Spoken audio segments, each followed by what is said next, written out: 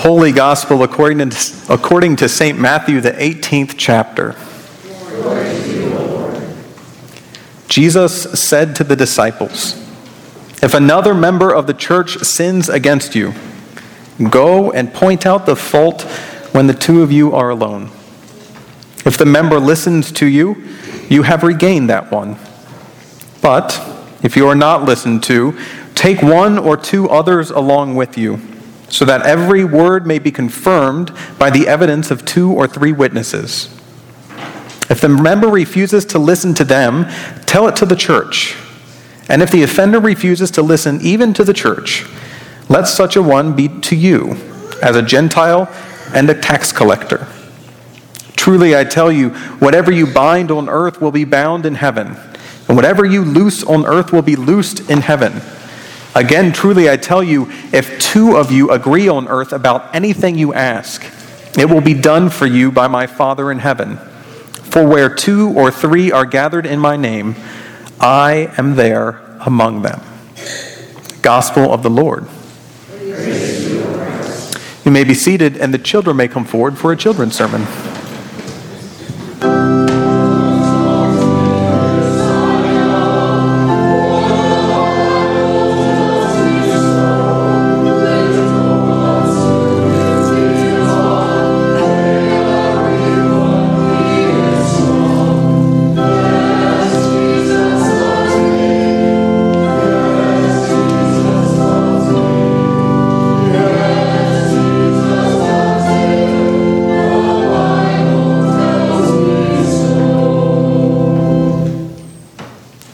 Good morning.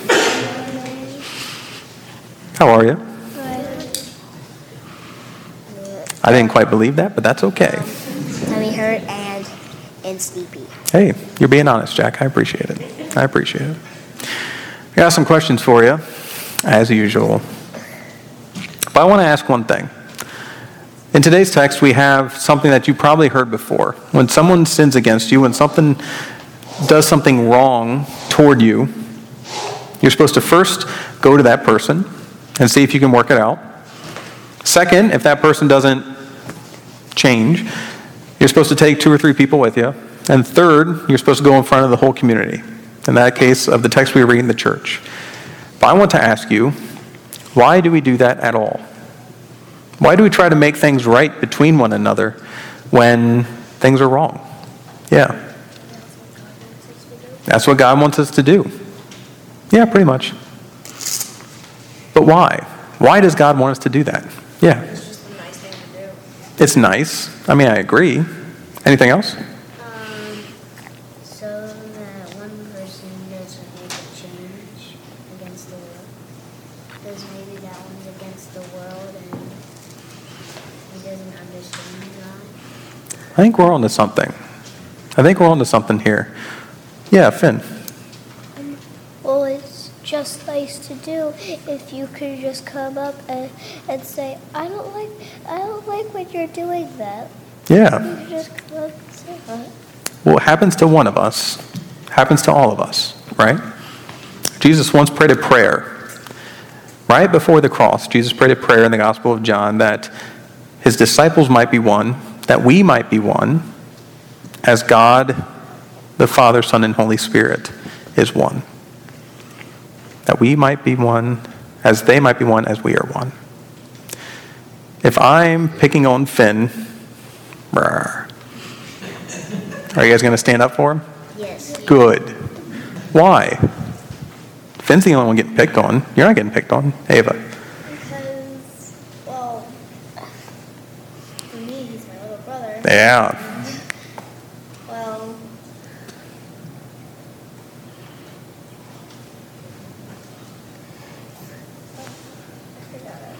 Well, at least you're going to do it. I mean, I'll take that. Yeah. 2 wrongs don't make a right. 2 wrongs don't make a right. Yeah. To make sure the other person stops making or picking on him. To make sure I stop. Very good. But never forget, the people who are getting picked on, the people who are not strong enough to defend themselves, the people who are trying to resist but can't quite, the people who are in need, who are in trouble at that time, those are the ones that God tells us to help, no matter what. Did you know that that's the reason we're building this restroom?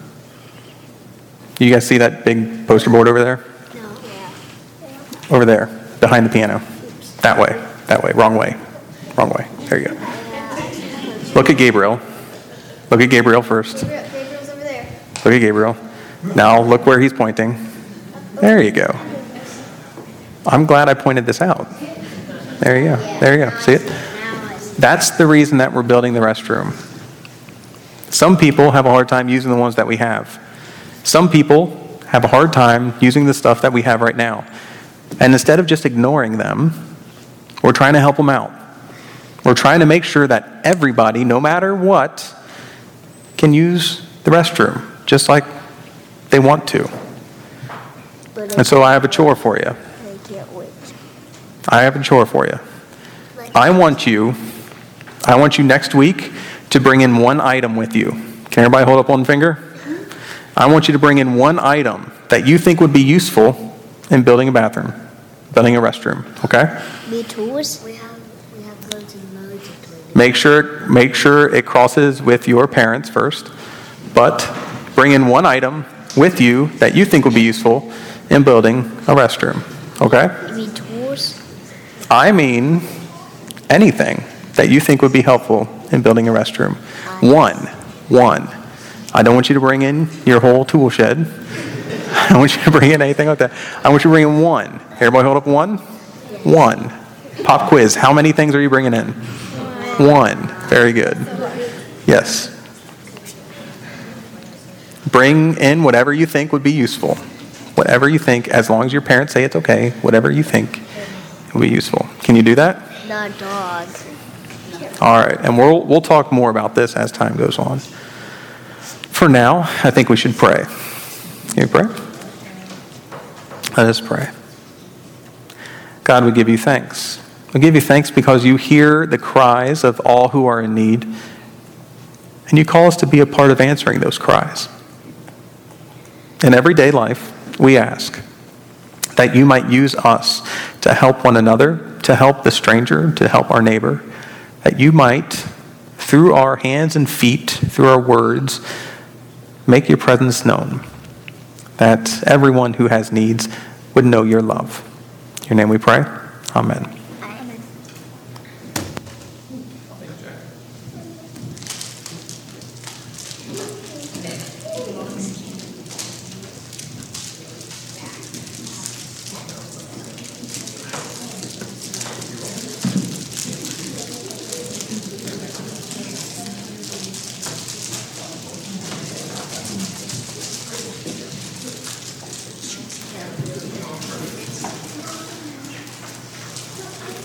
In the name of Jesus, amen. The 18th chapter of Matthew, I believe, is a lot about context. It's about the scripture before, especially the scripture before the text that we have right in front of us, because the text that we have in front of us is pretty familiar, but it's familiar in chunks, right? There's that where 2 or 3 are gathered in my name, there I am among them. But we don't often connect it directly to the text that it's residing in, which is a text about what to do when 2 people are disagreeing, when 2 people have sin in between them. First, go to that person. If that doesn't work, take 2 or 3 with you so there might be witnesses. If that doesn't work, tell it to the whole community, to the church. If that doesn't work, well, what are you going to do? But even before that, there's a broader context of why we're talking about this in the first place. And it starts at the beginning of the 18th chapter of Matthew with the little ones, with the children. Jesus' disciples ask, who is the greatest in the kingdom of heaven? And Jesus points to the children, the little ones. These are the greatest in the kingdom of heaven. And then he goes on to talk about those who cause these little ones to stumble. Those who are stumbling blocks to these types of people. And he mentions there the great millstone tied around the neck and thrown into the lake. And you don't need to be a biblical scholar to know that millstone around the neck in the lake equals bad. Right? That's a bad thing. But even after that, we have the least of these seen in the 99 sheep. A shepherd who has 99 sheep and loses one will go off to find that lost one and bring him back. Or her back, I guess. I don't know. They didn't specify the sheep. The least of these, the most vulnerable in our midst, the ones who cannot defend themselves or cannot help themselves in those moments. These are the people, this is the context while we're talking about what happens when someone sins against you.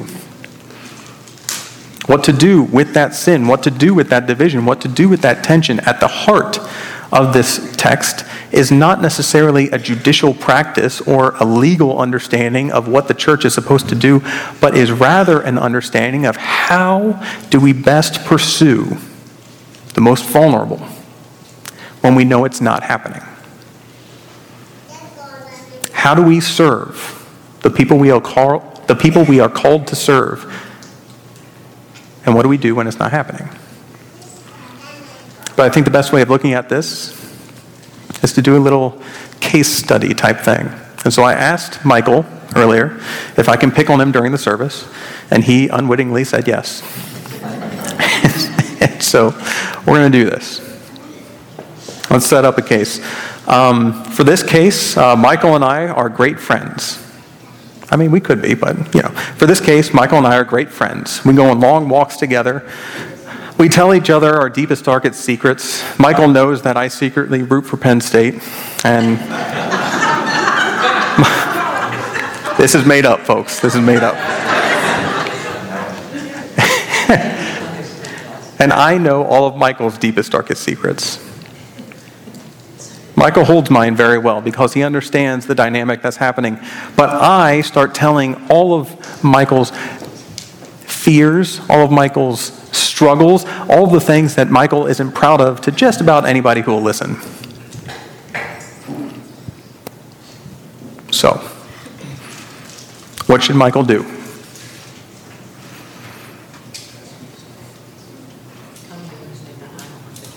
Yep. Approach me. I don't like what you're doing. Would you please stop? And I'll say something like, Michael, you're fine. You would have told people anyways. Don't worry about it. Keep spreading it around. And the tales grow as they're wont to do. What happens next? Yeah. Yeah, that's the reality of this, right? Everybody starts hearing it, and then whether they laugh out loud or they laugh in their hearts, they start thinking about Michael in a different way. They start judging him. They start maybe even treating him different. So what should happen next? Gather a couple other people and approach me again, right? Try to help this issue. Gabriel, Michael's going to ask you to go with him. Are you good friends with Michael? You are? How many times have you and Michael hung out? Oh, this is fiction. No. Are you good friends with Michael? I mean, he's nice, but you're not super close, right? No. You don't hang out on the weekends. But he's asking you. So should you do it? Do you want to do it? Nah. Kind of yes, kind of no. I think a lot of us feel that way. I know I feel that way, Gabriel, when somebody asks me to be a part of this, and I'm like, I don't even like my own issues. I don't want to get involved in somebody else's. So, why? Why, when Michael reaches out to Gabriel or me or anybody else, should you answer? Why should you go with Michael?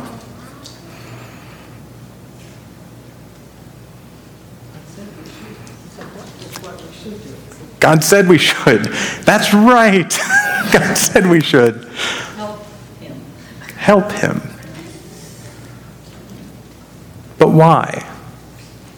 Why doesn't God just say, fight all the harder, Michael? Why does God bring the rest of the community into this? It's love. Love. Yes. For backup, yeah. Owe one another nothing except love was in our second reading today. Owe one another nothing except love. Love is the work that we do. Love is the work that we do on behalf of our community, on behalf of everyone that would cry out. This is the work that the church is about. It's not just sticking up for your brothers, though I'm glad that we do that. It's not just sticking up for the ones that we already intrinsically love, though I'm glad we do that too. It's sticking up for anyone, whether or not we're best friends with them, who is crying out. At the 8 o'clock service, Deb Siles, which is the head of the Mutual Ministry Committee, raised her hand and said, well, if the pastor's picking on somebody, you should probably bring it here too. And she's right. We have organizations in the church. So if something's happening, you bring it to them too. One final question. Is Michael one of the least of these? I mean, Michael has a job, at the very least.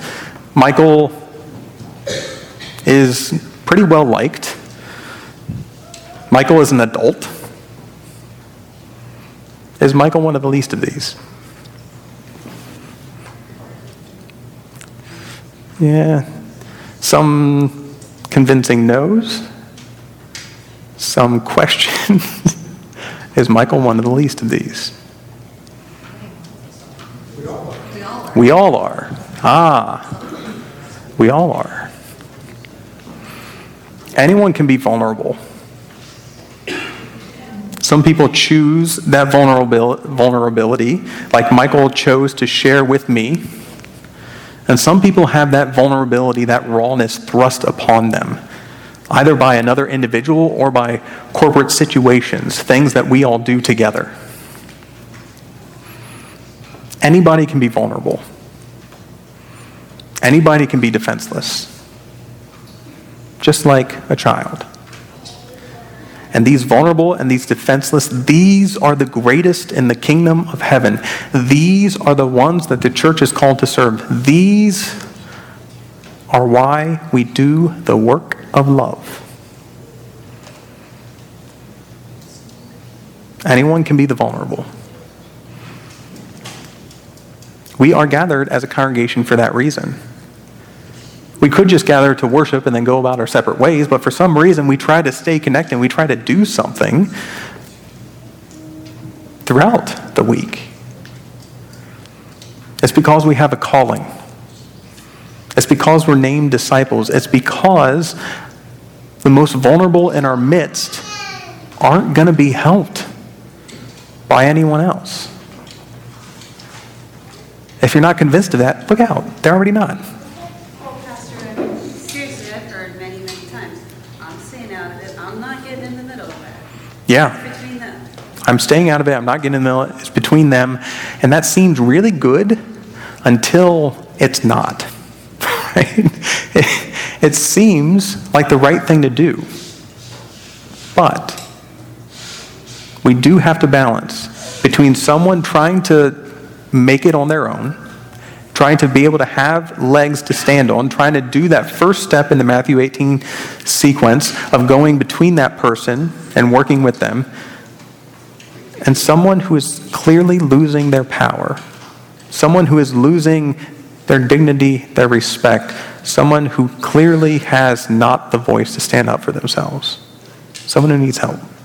When do you know? When do you know you do? When do you know? Is that part of the text? No.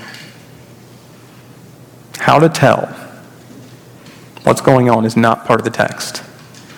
The only part of the text is to try. We do have this calling that follows us through Matthew of be perfect, therefore, as your Father in heaven is perfect. So we pursue perfection and recognize that, yeah, we'll falter around, we'll fail. But given the opportunity, standing before and in the midst of people that you see as vulnerable and as hurting, are you called to muddle in the midst of it or muddle outside of it? Because we're going to muddle either way. Muddle in the midst of it. Be a part of it. You pray to God that you say the right thing. I do. Yeah. You pray fervently that you do the right thing. And even as you mess up, sometimes you see God do something good with it, in spite of it.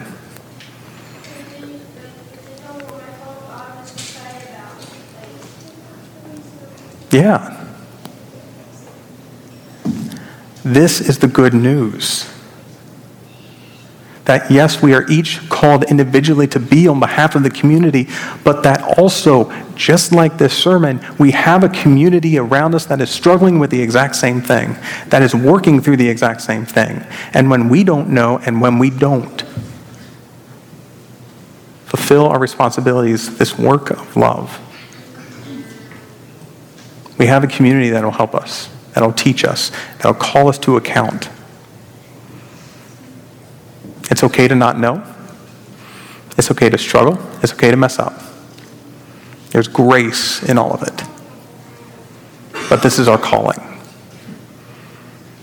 So even as you struggle, even as you mess up, even as you don't know what you're doing, try. As much as it depends on you, as much as you possibly can, try to be on behalf of the vulnerable, of the least of these. This is the calling of discipleship. This is why we build. This is why we worship. This is why we do what we do. Thanks be to God for the church. A church that struggles towards this discipleship. Amen.